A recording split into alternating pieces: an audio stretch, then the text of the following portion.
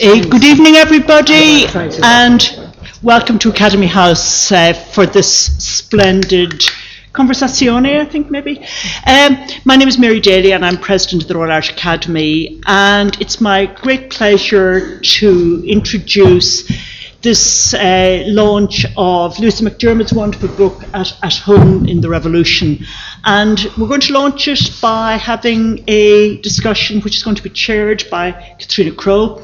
And the other participants are Margaret MacCurtain, dear friend of mine, and another dear friend, Margaret O'Callaghan, here. So it's just wonderful to launch an all-female panel of 4, and all of whom are long-standing friends. I'm not going to say any more at this stage except to extend a particular welcome to those of you who may be related to the women who feature in this book. And then on a more kind of headmistressy note, could you please turn off your mobile phones so that we don't disrupt this gathering. I will now hand over to Catriona. You take over from here now? I will. You will? Thank you, Mary. Great. Okay. Is it working? Can you hear me all right? Yeah. You're all very welcome. Lovely to see you all here tonight. Now that the tempest has subsided, I don't think I'll ever get over this morning for quite some time anyway. As Mary says, there are 4 of us, and including her, 5 women engaged in this endeavour this evening. And I suppose it's nice to see that almost a week after the Abbey Theatre was packed with a large number of women protesting quite rightly against the very peculiar programme produced by the Abbey Theatre for the centenary of 1916. The movement is called Waking the Feminists. It may presage, and hopefully will presage, a change in the way that Irish female theatre practitioners are treated, particularly by the Abbey Theatre, which was both founded and paid for by women, Lady Gregory and Annie Horniman, and that should not be forgotten. So we have some very distinguished people here tonight to have, as Mary said, a conversation about certain things, but mostly about Lucy's wonderful book. So I'm going to introduce her first. She's over here on the far right. She is currently Marie Frazee-Baldassarre, is that right? Or Baldassarre? Professor of English at Montclair State University. Her forensic excavation of Irish cultural politics has been demonstrated amply in the Irish Art of Controversy, which I had the great good fortune to review back in the day before I knew her, so I couldn't be accused of any bias. And her most recent book, Poets and the Peacock Dinner, The Literary History of a Meal, 2014, another fantastic book. She's a past president of the American Conference for Irish Studies and a former fellow of the Guggenheim Foundation and of the Cullman Center for Scholars and Writers at the New York Public Library, a very distinguished appointment indeed. She's become a very valued part of the Irish cultural landscape, along with her lovely husband Frank, who's here tonight, over the last 20 years, and her visits are eagerly anticipated. And of course, the proximate reason for our presence here this evening is to launch her wonderful new book, At Home in the Revolution. On my right is Dr. Margaret O'Callaghan, who's Senior Lecturer in Politics at Queen's University, Belfast. She's joint editor with the President, Mary Daly, of this august institution of 1916 and 1966, commemorating the Easter Rising, published in 2007, and likely to be of enormous use to the state as it embarks on the current centenary events, which of course are fraught with all kinds of difficulties, as you can imagine, and as will become clear over the next 12 months. She edited the Modern Politics section of the Field Day Anthology of Women's Writing, and it's a concise and brilliant guide to women in 20th century Irish politics. I commend that to any of you who are interested in finding out quickly and concisely about how women fared in 20th century Irish politics. She's interested in cultural politics. That, I think, is the subject of her next book, Literary Politics. Are we right? I'm writing on Alice Stopford Green. Oh, right. Oh, cool. Right. That's advance notice of something very interesting coming up. She's also interested in British high politics, communications between various organs of the state pre-1922, and myriad other things which occupy her capacious brain. And anyone who's spent an evening in her company knows exactly how capacious it is and how funny, which is an added virtue. On my left here, we have Dr. Margaret MacCurtain, who's the mammy of Irish women's history, as all of you know. Grandmother. No, the mammy, you're still the mammy. You never grow old, it's not allowed. Her groundbreaking work with Donogh Corran on Women and Irish Society, The Historical Dimension, published in 1978, a very long time ago, set the agenda for women's history in this country. And Margaret was on a journey which ended with her towering contribution to the 2 volumes of the Field Day Anthology of Irish Women's Writing, which is one of the jewels in the crown of women's historical and literary studies anywhere in the world. Again, that project came out of an angry meeting held by women because of their sense of exclusion from the first Field Day anthology, the first 3 volumes. And they had a demand, we want our own volume. They got 2, and there isn't anything like it anywhere else in the world. It's an astonishing achievement to have produced these volumes. It took time, but it was well worth it, and Margaret played a huge role in achieving that wonderful thing. While doing all this, she was also the beloved teacher known as Sister Ben of generations of history students in UCD, including myself, and a founding member of the Women's History Association. There are many other strings to her bow, including her stunning chairmanship of the National Archives Advisory Council, where she did us a hell of a lot of good, but it would take all night to list them all. She's a living icon, let it be said, not an intimidating living icon, a warm and welcoming living icon. So those are our 3 panellists. And my job is to ask them searching questions to which they will scratch their heads and produce fabulously intelligent answers. So the first question is, we're told all the time these days that women have been written out of the Irish Revolution. Every time I turn on the radio, someone's saying, oh yeah, women were written out of the Irish Revolution. Is that actually true? So I'm going to turn to Margaret first. Well, whether they're written out of the revolution now or not, they certainly weren't written into it. And I'm happy to see that Margaret Ward is here, is Margaret, isn't it, this evening. And I think in the 1970s and 80s in particular, when Margaret was writing almost kind of first phase accounts of people like, iconic figures like Hannah Skeffington, Maud Gonne, I think her work was demonised and she was demonised, and it also kind of tied in with a set of attitudes towards Northern Ireland at the time, and a kind, I suppose we can loosely call, since we are all revisionists now or post-revisionists now, the revisionism of the time. So certainly, I don't know if Mary would agree with me, looking at 1966, you didn't see the role of women in 16 being particularly attended to. So yeah, I don't think it's as bad a cliche as forgetting the First World War, which we're told about 15 times a week. But are women written out of the revolution? I'll talk in a while about what I think Lucy's done. She hasn't written women into the revolution. She's done something else with them. But so we've had a lot of new books over the last few years with Senia Pasatis, we've had Roy Foster's, we've had important work on people who edited Shan Van Vogt, we've had works on chess, we've had a myriad of accounts of different women in relation to that period. But I think maybe what Lucy's work suggests is that putting them into the revolution isn't perhaps the way to think about them. Maybe we're beginning a phase, maybe this book begins a phase, whereby it's not just that we suddenly have a whole lot of stories about women going along with the revolution, but we can begin to conceptualize or think about in a different way what it is those women are doing. And I was talking to Margaret MacCurtain earlier, and I was just saying to her that I think what's strong about what Lucy does is she defamiliarizes material that can seem to quite familiar to people who work on the period.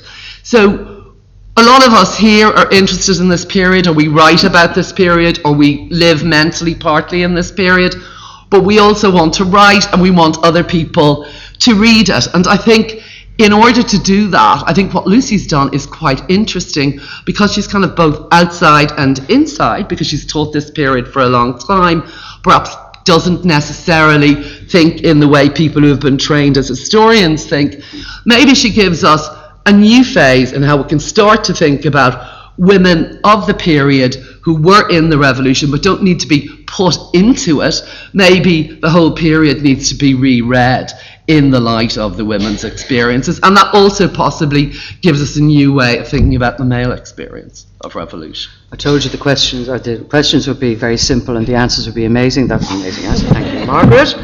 Margaret MacCurtain, what's your view on the status of, Margaret made the point that it took quite a while before pioneers like Margaret Ward began to break the ceiling, if you like, and start writing about women in this period. You've been right through all of this. I have. In your lifetime. Have been right what through it. Think? And when when Donegal O'Callaghan and myself found out that little slim book in 1978, it was actually the published lectures, and everybody who did it was very generous, published Thomas Davis lectures of 1975 that began the 10 years of recognising women's rights in the United Nations.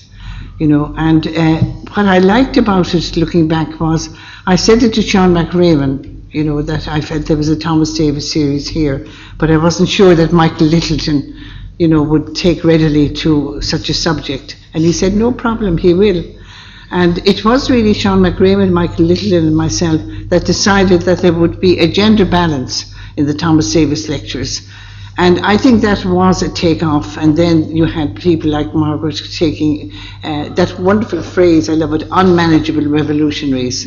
And you had also, looking back on it, I remember Maureen Wall did a contribution to Kevin B. Nolan's The Making of 1916. And Kevin B. said to me, this is the best essay in the collection. I read it recently again. It is very, very good. It was about the role played by Sinn Féin, but she had no mention of a woman in it. So that was 1966. 10 years later, we had the Thomas Davis series. And from that time on, we never looked back.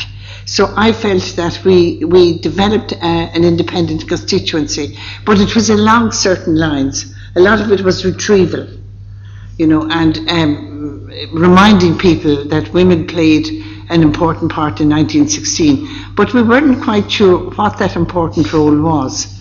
And even in the very, very prolific and grouping of books that have come out in the last 2 or 3 years, you still get a kind of generic idea of what the women were doing. Oh yes, they were the couriers. Oh yes, they cooked in the kitchen of the GPO. But it took Lucy McDiarmid, who came to Irish history patiently and later in a very, very fine academic career, which she still holds. She's one of the best literary critics that I know.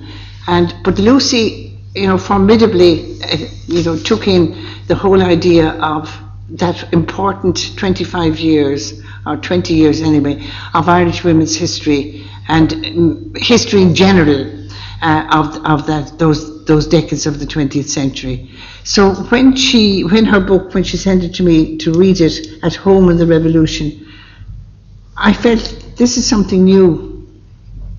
This isn't just the banalities, of women's presence doing certain things in the Revolution. And the more I read it, the more interested I became in the technique which I think Margaret O'Callaghan has outlined, the technique which I always associate with American oath scholarship, high scholarship, particularly in English studies, that she was able to combine the critique which she learnt as the scholar of English literature, and she was able to combine it with the political events of that very swift Easter of 1916, in such a way that you suddenly realise that the diaries and the letters, of these figures that she has looked at were very, very important if you knew how to treat them, if you knew the skill. And it is a skill that the traditional Irish historian of postgraduate studies, is not expected to use or to learn. But in Lucy's case, I'm very excited because she has combined the delicacy, the kind of a surgeon's knife that she can insert into looking at English literature, English poetry, English criticism, and she's been able to combine it with what could have been very banal, a repetition of diaries, letters, of post-teenage girls to one another, their confidences when they were stuck in a prison, in a cell where maybe 4 women had to crowd together, not very pleasant when you think of the realities, which Lucy manages to outline in a way that is delicate but at the same time very realistic. She does the same too with something that has always been very, very important, but only Lucy really brought it into perspective, and that is the voyage of the Asgard. And these 2 fantastic women, sailing with ammunition and with guns from America into Howth, but she also brings in the reminiscences of how uncomfortable it was They had to crowd into a tiny little space. They had almost to lie on top of one another to get a few hours sleep. And suddenly it all became alive. So in that way, and I hope we'll come back again, Catriona, to other aspects of it, I think that Lucy McDiarmid's At Home in the Revolution is a groundbreaking study, which not only every woman should be very, very delighted with, but I think that a lot of men, historians, very fine ones, should look at and say, have I really looked at this document in a way that brings out certain shadowy dimensions that need to be more sharply etched? Okay, thank you, Margaret. Lucy, to look at your own bibliography, we're looking at quite a flowering in writing about women during the revolutionary period, including the suffrage movement. What is your own view as somebody who obviously had to do a huge amount of research for this book? Obviously it shines most beautifully in terms of the primary sources that you use. But what do you think of the historiography of women in the revolution to date, in terms of how Ireland has been served? Without hurting anyone's feelings. Right. Am I audible for this? I'm. You can hear me just fine in the back too. Yeah. Okay. Well, I feel I come late to this. I mean, there's a lot of wonderful work by Margaret Ward. Margaret O'Callaghan has written wonderfully on women in the 1920s. Eve Morrison has written on this. I was actually going to say this later, so I have to now look at my little list. Sinead McCool, Honor O'Brien, Clara Cullen. I feel grateful that there is a lot of work already. Senya Peseta, name a more recent work. So I was lucky that I was able to look just at the women's own diaries and letters and stuff, because other people had done other work. Okay. Well, that kind of brings us neatly to what was going to be my next question, which was the way, and Margaret has touched on it beautifully, that you actually deal with sources, which is, I think, very, very interesting indeed, and something that it really gladdens my heart as someone connected with archives for a living. There's no doubt, I think, that the release of the Bureau of Military History material changed everything for women's history as well as the history of the revolution in general, because for the first time we had testimonies of less well-known women. Everyone knew more or less about Maud Gonne and Constance Markievicz and Hannah Sheehy Skeffington, but not about some of the lesser-known women, particularly the women who might have joined the Citizen Army. So you have a whole new raft of things. Now, I'm going to ask you, maybe, without spoiling your thunder for later, Right. to talk to us a little bit about what your approach is to excavating these sources, because I think people would be interested to hear that. Okay, well, I love the Bureau of Military History website, and I know we're grateful to you, Catriona, for making sure that it's up there online. I said recently, and I will say again, that the women's accounts there have replaced Jane Austen as my favorite reading, because I like to, I mean, nobody's like Jane Austen, of course, but these women are. I mean, I used to find that I thought backwards through Jane Austen. I don't know much about my own family beyond, say, the 1870s. So if I wanted to think what were they like in the early 19th century, I would think of Emma and Elizabeth and those people. But I don't anymore. Now I think of Mary McLaughlin and Catherine Byrne Rooney and many others, Mary Spring Rice, all of the women in the book. I'll name some of them later. And I think, would I have done it that way? Would I have done it another way? And so the Bureau of Military History witness statements are in the first person, and that's what's so wonderful about them. And then you can also look at the pension applications if you want to see what most of these women were saying in the 1930s, and some of that is in the first person, though not as much. And then there are also letters. The great thing about the letters and diaries from the period is that the women didn't know they were going to be on the record. In the Bureau of Military History, they knew they were doing it for the record, but in things that they were writing privately, they didn't know it, and so they were totally spontaneous. So I love reading those. I mean, they're wonderful reading. The men's witness statements are good too. But I think back through the women's, would I have done it that way? Could I? For instance, I'll give you one little example, since examples are everything to me. Bridget Foley Martin talks about the problems of using the lavatory in Kilmainham. Again, this is the kind of thing that, as Margaret MacCurtain was saying, male historians probably never had any interest in that subject. You know, how did women use the lavatory in Kilmainham? Who cares? I care. And one of my people mentions it, and she said when the women who were locked up there after the rising had to use the loo, they would knock on the doors of their cell, and a soldier would come and lead them to what she calls a dry closet, which I take to mean it had no running water. So that's not good already. But it also had no door, which makes it even worse. And she said the soldiers stood there and jeered at the women, with the result that she, Bridget Foley, could not use the lavatory for 2 weeks and had medical problems ever after. That's the kind of thing that you don't find in, you know, your ordinary book on 1916 doesn't talk about that. Surprise. But I found it interesting because if I want to think back, what would I have done? What would it have been like? And so forth. I can think back through these very immediate and direct examples. Absolutely. I mean, I think what you capture so beautifully is and it's what the women capture themselves, you're taking your lead from them, is the texture of life, what it felt like to be in that position. Women pay attention to those kinds of details where men don't necessarily do so, without wanting to create World War III now or anything, but, you know, there are differences in perception.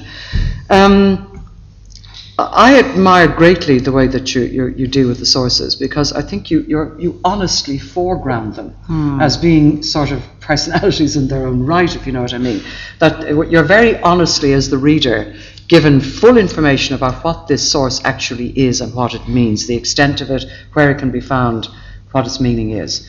Margaret, do historians generally do that, or should they do that? Or is it something for a particular exercise of this kind? Do historians sometimes tend to hide a little bit what their sources might be? Not you, of course, but some may. Do historians hide their sources? I think a lot of Irish historians are trained to go to language as a shortcut to meaning. Yeah. So, you know, often reading an archive, they just want to know what's going on. I think what's probably different about what Lucy's doing is she takes, it is 30 or 40 years later, but it is the women's own words in the Bureau of Military History material. And so she takes their language seriously. And I suppose if you read yesterday's Irishman's Diary, they had a piece on the widow of the murdered mayor of Cork, Clancy. Did anybody read it? Mm-hmm. But anyway, it was just typical of the way in which women of that revolutionary period are depicted in contemporary Irish media. You know, so there's a photo of her as a kind of harridan. You know, she sits in a dark room in Limerick.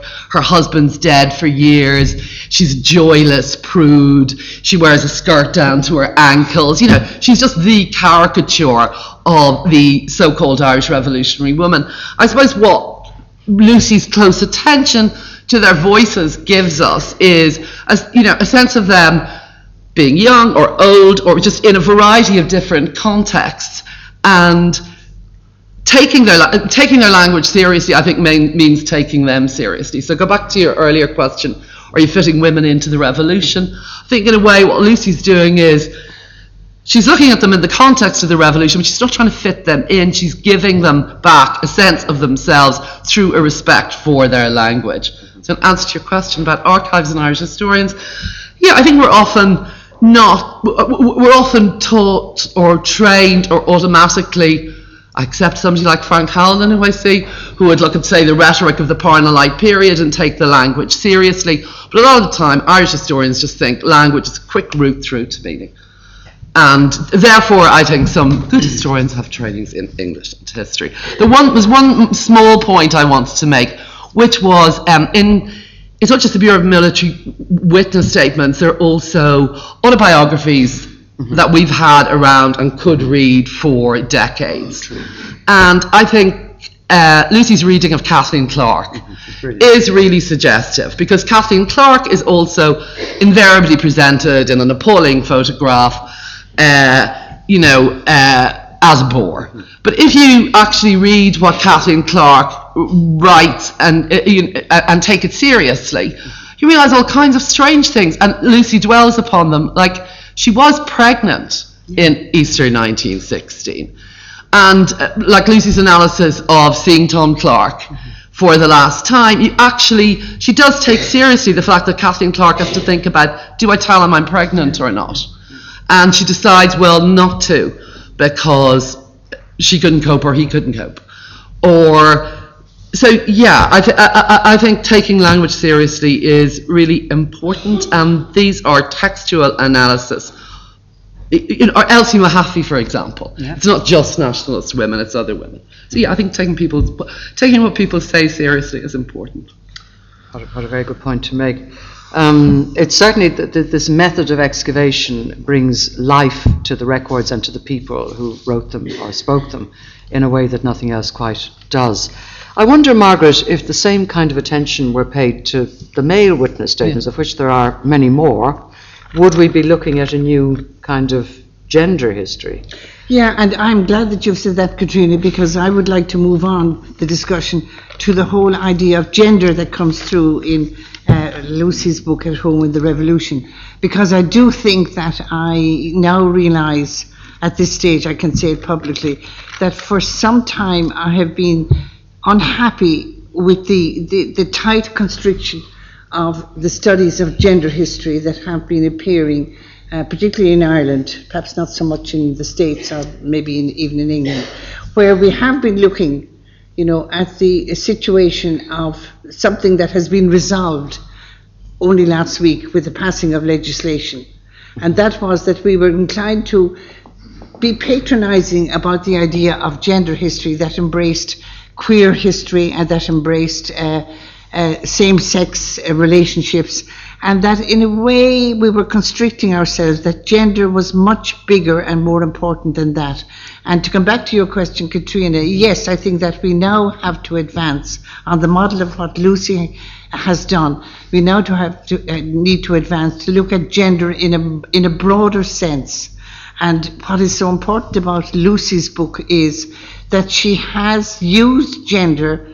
Men are treated respectfully. There is no idea of chagrin or put down on the part of the women. It's a genuine interaction at a very significant period in our history, one that we must never forget.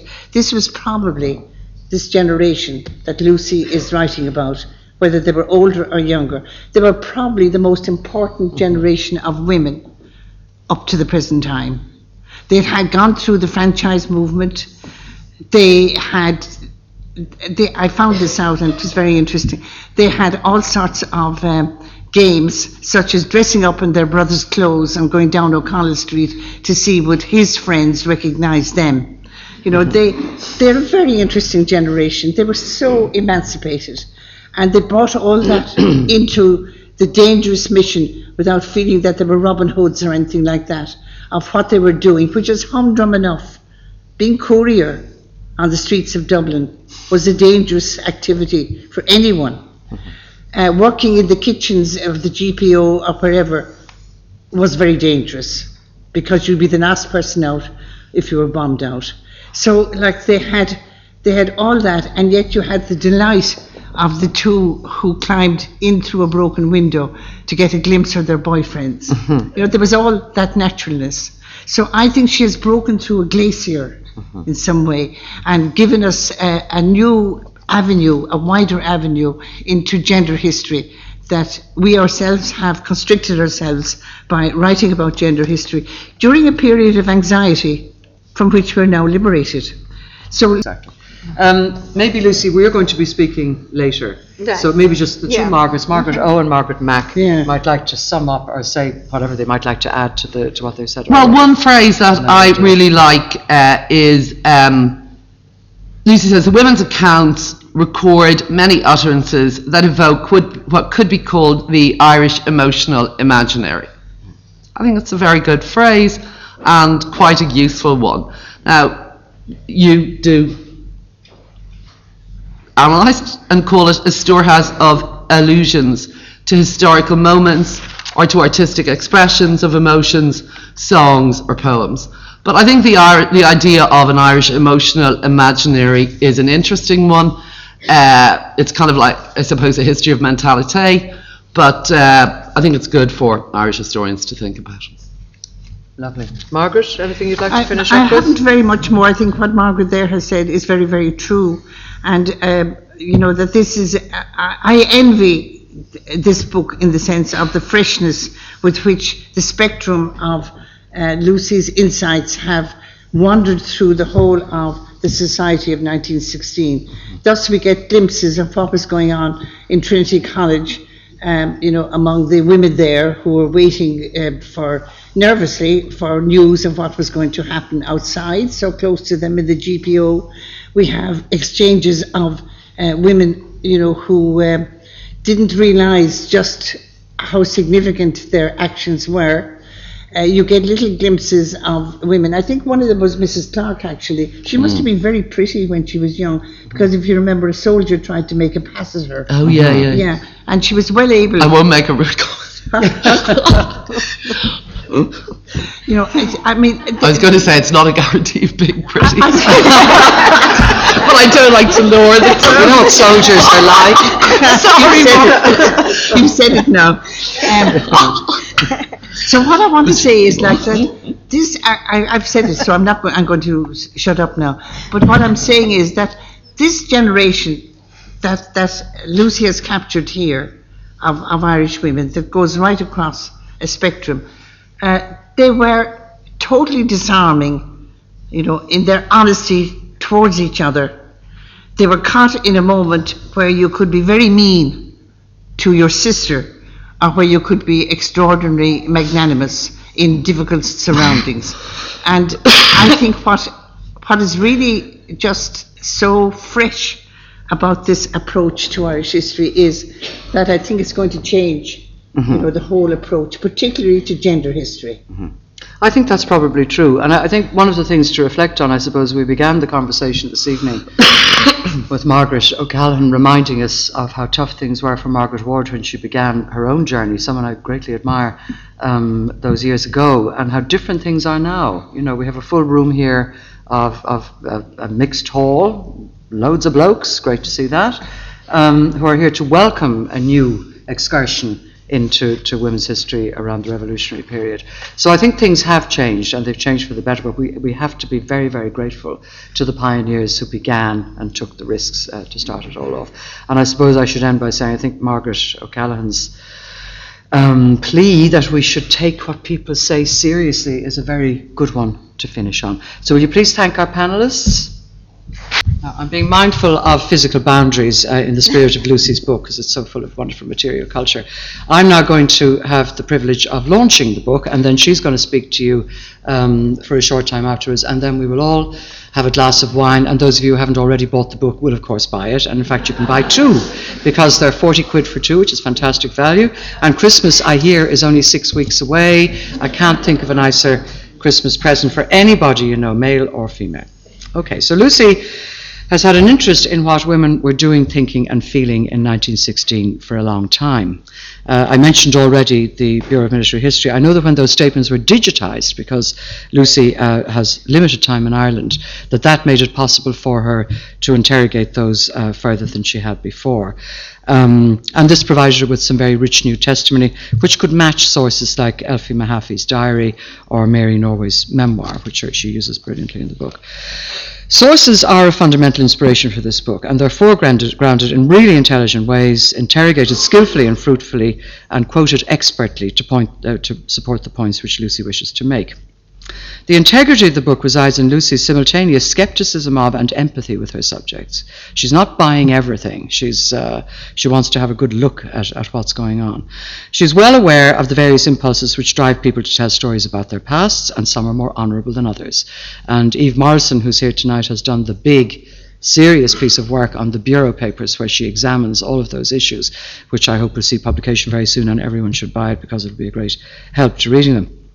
An early title for the book, which I loved, was Hairpins Among the Rifles, which is a quote from Mary Spring Rice's account of the famous 26-day voyage of the Ascot to Howth. She and Molly Childers had to survive this voyage with their modesty intact, as became middle-class ladies of the time, and they used a dishcloth as a curtain to obscure their ablutions in the hold, where they were sleeping on top of the guns.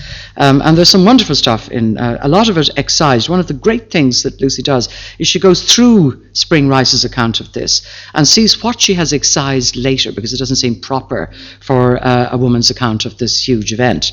All of the domestic stuff, in other words, gets crossed out. But luckily we can still read it, she could still read it, and we still have it to look at, and that is what she's focusing on in the book. Lucy's extensive interrogation of how women managed their bodies, their conditioning and their emotions during the period around the Rising brings us to the heart of how women saw themselves, how other women and men saw them, and what all of these perceptions implied.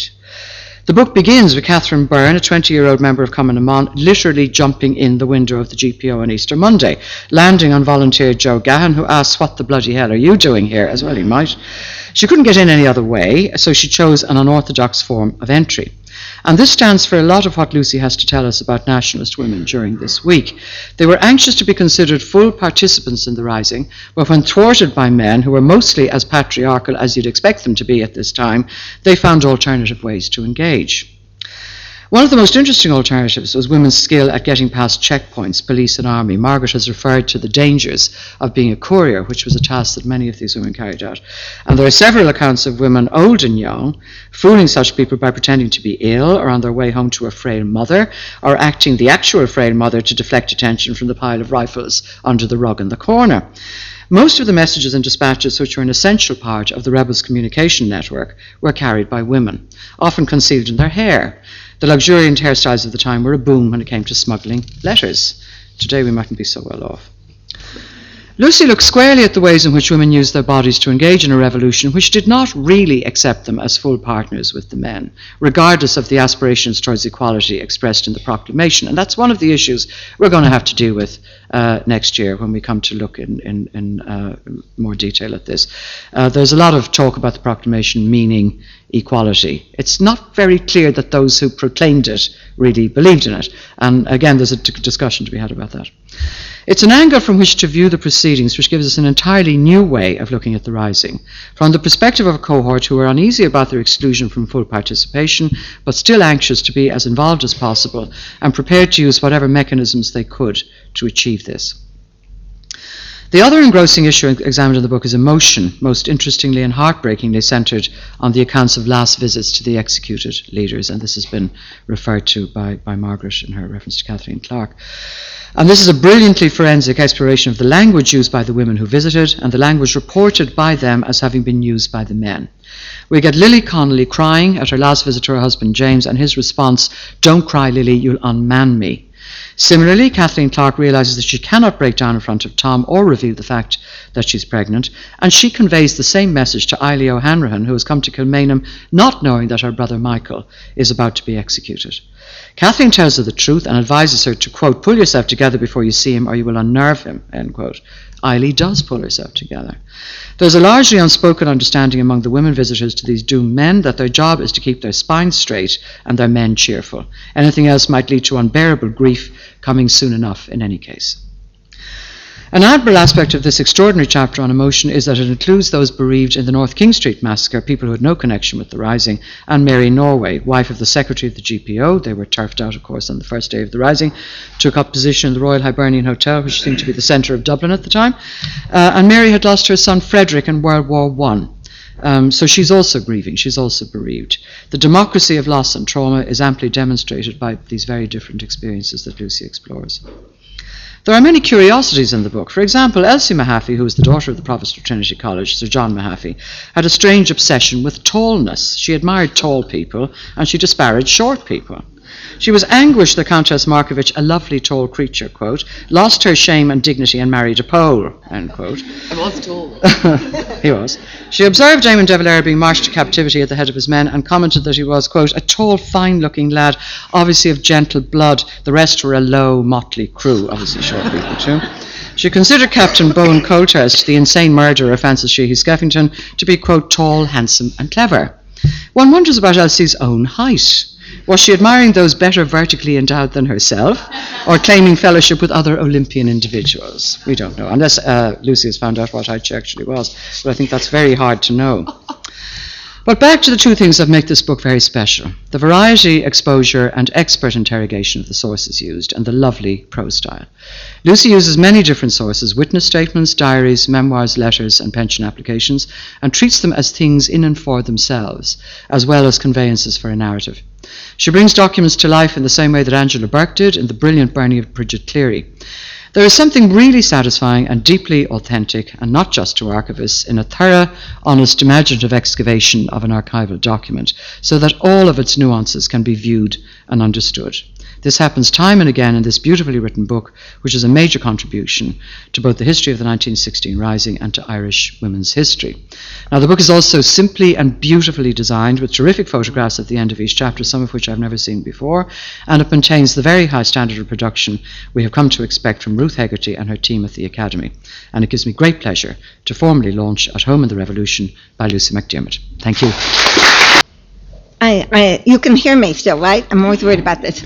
I now am going to thank and praise the people who just praised me, but I have to tell you this, the audience, I need to look at my so-called prepared remarks, because when I don't speak from a text, I never know what's going to come out of my mouth. And it's not always what, and you heard what came out before, right? I went right to the most inappropriate part of the book and talked about it at great length. So I'm going to have to look at my remarks, because otherwise I'll get into trouble. First, to thank Catriona. These three people all had something to do with the origins of this book. It was Catriona who suggested that I submit my book to the Royal Irish Academy. I knew I wanted it published in Ireland, but I didn't know where, and I had admired Catriona's book, Dublin 1911, which I think is wonderful. And of course, Catriona is also responsible for the putting online of my favorite sources, about which you've heard a lot, also the 1911 census, which is wonderful because I could tell where my women lived and how much older their brothers were, or if the brothers who were telling them go home and see if mother's all right, which many brothers said to the women, you better go home and look after mother, see if they were in fact younger brothers. The census told me all that. So I'm very grateful to Catriona's work for the National Archives. The two Margarets read my proposal, my book proposal, before I ever turned it in to the Royal Irish Academy, and both gave very good criticism. As you've heard, Margaret MacCurtain is, of course, the founding scholar of Irish women's studies. She's much quoted in this book, and she's, of course, as we all know, one of the wisest and kindest people on this planet. Margaret O'Callaghan, also a brilliant scholar. I revere her essay in Field Day Anthology that Catriona mentioned. It's a wonderful essay on Irish political women in the 1920s, and she's also my most hilarious friend. You heard her being hilarious tonight, making the obvious feminist point that a woman who has had a pass made at her, it's not necessarily pretty. She just happens to be available. You didn't say that, but that's what happens when I talk away from my text. So thank you very much to those three. I also want to thank Ruth Hegarty, the wonderful managing editor at the Royal Irish Academy, who has suffered with me, and there was a lot of suffering through every phase of writing and publishing this book. And I know she's going to miss getting 50 separate emails from me every morning, but cheer up, because I'm sure we have some more to do, and maybe it'll get down to 30 separate emails. I also wanted to thank Fidelma Slattery, who's not here, but who designed the elegant cover and is responsible for so much of the physical beauty beauty of the book. And I also want to thank the descendants of many of the women in this book who gave us wonderful photographs, in one case a manuscript, and in many cases permissions. They're all mentioned in the acknowledgements, but I just wanted to name them generally by family. This is in alphabetical order by the last name of the ancestor. So first, Fred Lone, nephew of Catherine Byrne, later Catherine Mooney, and his son-in-law, Dave Foley. Helen Litton of the Clark and Daly families. Hilary and Joe Comerford and Patrick Comerford of the Comerford family. Sarah Mahaffey and Henrietta Usherwood, great nieces of Elsie Mahaffey, couldn't be here. Also Christina McLaughlin, niece of Mary McLaughlin. Emer Grief, niece of Eileen and Anna O'Hanrahan. Honor O'Brolachan and Elaine Nahuillanon of the Plunkett family. Helen Bacon and Siobhan Mulcahy of the Ryan family, and many other Ryans I met today. Moira and a few others, I think. Micheline Sheehy Skeffington couldn't make it today, but she was very helpful also. And finally, a million Spring Rices. Charlie Spring Rice, first cousin twice removed of Mary Spring Rice, and all the others. So I wanted to thank all of you descendants for your generosity, and of course be sure to stay in this room briefly after the talks for your photo op. And now I just have a little more to say. I'm going to talk to you very briefly about how this book is different from other books on women in 1916, and then how I actually came to write it. We already mentioned before the wonderful previous scholarship on women in 1916. What I do is different. I include unionist women and moderate home rulers, as well as nationalists and rebels of various types, and women who had nothing to do with the rising whatsoever. Because I figured, and this is maybe what Margaret MacCurtain was talking about, if I'm interested in gender, I'm interested in gender. So I'm not going to exclude anyone who's a woman. So I have Elsie Mahaffey, daughter of the Provost of Trinity, from a family of lesser landed gentry, according to her father, but also the widows of the men who were murdered by the South Staffordshires on North King Street on the Friday of the rising. They left statements about what it was like to see their husbands and their sons murdered. They had no connection whatsoever with the rising, but they're in there also. Another way it's different, as you've heard it said, I go to the women's own words. Those are my primary documents. I wanted to see what words they used, what their syntax was like, and how they saw the events, and also what was important to them. And since you've heard about lavatories and dishcloths and that kind of thing, you know that it's a little different from the usual. And so I didn't look just at the famous women, the ones you've already heard of. I looked at anyone who told a good story.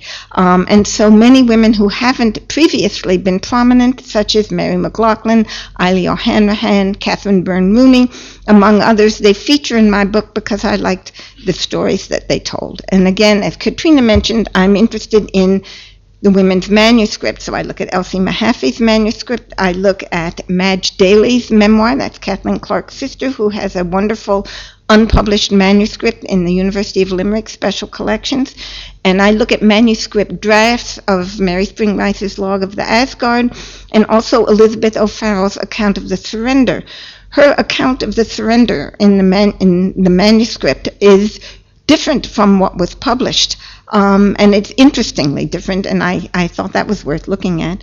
And this is the final difference, and the one that interested me the most. I noticed as I read all these accounts that the women focused on moments that traditional historians would consider trivial. Stories of cooking with bayonets, stories of flirting with volunteers in the garrisons. There's a description by one woman about how handsome the men were in their uniforms. Handsome, she says, because they looked like British soldiers, which I thought was interesting since they were there in the middle of a rebellion, but they were flirting with them. Arguing with priests. I have a whole section on women who attack priests verbally. Resisting sexual harassment. soothing a female prostitute, and doing 16 hand reels in Kilmainham Gaol. The sociologist Erving Goffman calls these small behaviours. And they were important to me because they constituted part of the unofficial history of Irish women. They captured the moments when women negotiate entirely new situations in which gender roles are uncertain, such as the moment that Margaret MacCurtain mentioned, when Catherine Byrne, who wasn't immediately allowed into the GPO, went around the side and jumped in through a window. She kicked the glass in first, and then she jumped through the glass, and as Catriona said, landed on somebody who pointed out to her that she was bleeding, as might happen if you jump through a window. And I have another jumper, and this 15-year-old Mary McLaughlin was told by her brother to go home. Mother will kill you. You better go see what she's up to. Her mother locked her in a room, and Mary went out the window. So there's a lot of jumping in and out of windows, which, for whatever reason, has never been in the history of 1916. I don't know why, but to me it was important. It's an alternative history of the Rising. These actions are important because they show that women refuse to be excluded from an otherwise male public space, and they refuse to be confined in a traditional women's space. And now I'm going to tell you ever so briefly how I came to write this book. As it says in the author's note, no ancestor of mine had any connection with the Rising, so I'm not going to be in the photo op.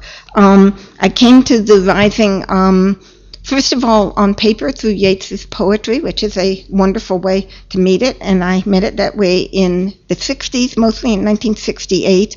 And then right after I had studied Yeats for the first time, I went to Ireland and I saw the original exhibit at Kilmainham, the 1968, not the shiny Kilmainham that was there later, more recently, but a very tiny room with items in glass cases. And it was very moving because it was so immediate and you were so close to the object. But my interest wasn't just literary. I'd been teaching Kathleen Clark's autobiography, edited by Helen Litton, who's here, almost from the moment it was published. And I loved it because of the domestic details. And then I did many years of research on Casement, and through Casement I met Mary Spring Rice's Log of the Asgard, and I saw that these women are writing very interesting things, and there must be more. There must be some others. So that's one way that I got into this material. But there's another kind of background that only a few people in this room know. In February 1937, my mother's brother, Joseph Seligman Jr., was the first American casualty of the Spanish Civil War. He died at the age of 20 in the Battle of Jarama. I'm probably pronouncing that wrong, but anyway. So I grew up hearing about the early death of a heroic young man in my own family, one whose death no one had recovered from, even in the 1950s and 60s. I was already well into the book that was just launched when that writer Adam Hochschild came to me. He was writing a book about American volunteers in the Spanish Civil War, and he saw how much material we had about Joe. We had hundreds of diaries and letters, so I was in the position that many of you were in when I came to you talking about your ancestors, and Adam said to me, "There's more here than I can use. You should write a book about Joe." And I said, "I can't possibly. I'm too close to all this." So I assumed that I was writing about the Rising because it was a displaced way of writing about my uncle's death, because I wanted to write about an idealistic young political activist and about social change. But when I finished the book, I saw it in a completely different way. I realized this. When I talked in the book about the various ways women entered the public, male-dominated space of the GPO and of other garrisons, some through the window, some with other members of Cumann, some alone, some timidly, some with the guidance of a man, or in some cases, not at all, I realized then, only when I had finished the book, that I was thinking about what it was like for women of my generation to enter the professional world. In the introduction, I will now quote a sentence of my own. I said, my interest lies in seeing how social change plays out in actual encounters in the field. And when I wrote that, I remembered an episode from my own youthful entry into the public sphere of the academic world. And it was a story that demonstrated how much small behaviors do tell us about negotiating new situations when gender roles are uncertain. And now I'm just going to tell you this. I didn't write it out. This is my little episode. I hate to tell you the year, but it was 1972, when some of you weren't even born. And I was a new assistant professor at Boston University. And on certain days of the week, several of us ate together at a restaurant right across the street from the English department. And it was called the Pub, probably because it had dark wood on the walls and there were little booths and so forth. And on certain days of the week, then David and Bill and I would go to the pub. And there was a little lawn before the pub with a path into the door. And every day, David and Bill stood back and I went through the door. And by about November, I had gotten tired of going in while they stood back. And I refused. And I said, no, you go. And they said, no, you go. And I said, no, I'm not. And so I just stood there. So they went in. But they went in at the same time. And they tried to get through the door at the same time. And there was a horrible noise of skull hitting skull. Their bones, their heads hit one another in a way that made a terrible noise. And I saw that I had destabilized things altogether. I had upset the natural order, and the natural order was for me to go in first. And when I didn't go in first, there was this horrible noise, a bone hitting bone. And I thought, I don't ever want to hear that noise again. So when I remembered that, I realized I was right about small behaviors, and that there was a lot about gender to be learned from the way women enter men's space, quite literally. And I should just say that all the women in the film, we all face that problem. I face it all the time. I mean, in New York, walking around everywhere, in Dublin.